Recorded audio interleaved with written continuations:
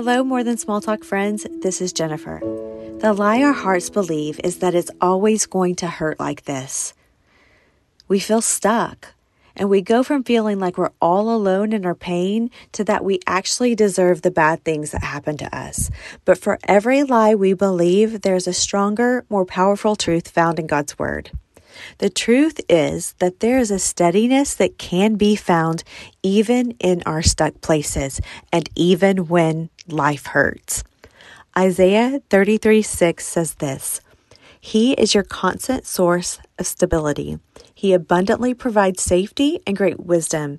He gives all of this to those who fear him." Sometimes I wonder if we're not really stuck. We're just silent because we haven't been able to tell our stories in safe places. Where the enemy of our souls tries to shame us, the power of God wants to shine through us.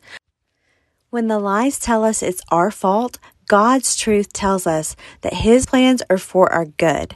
Jeremiah 29:11 says this, "For I know the plans I have for you, declares the Lord, plans to prosper you and not to harm you, plans to give you hope and a future." Friends, we are not what has happened to us. We are not what was spoken over us. We are not the sum of our past mistakes. We are not going to become the things that we fear or perhaps the thing that broke us. We are loved. We are forgiven. We are chosen.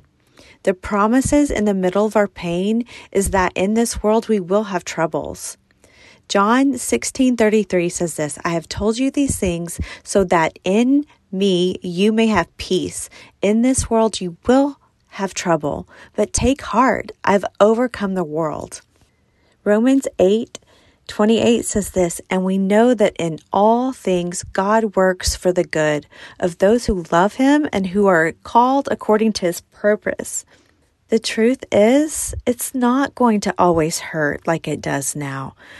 And we have the hope that the Holy Spirit will always be more powerful and greater than anything that tries to break us. Friends, I hope this message encourages your heart. If you weren't there, we sure wish you could have been there to join us. We love you so much. Thanks for listening, and share this with a friend so they can be encouraged too. Holly, Susie, and I will have another message for you real soon.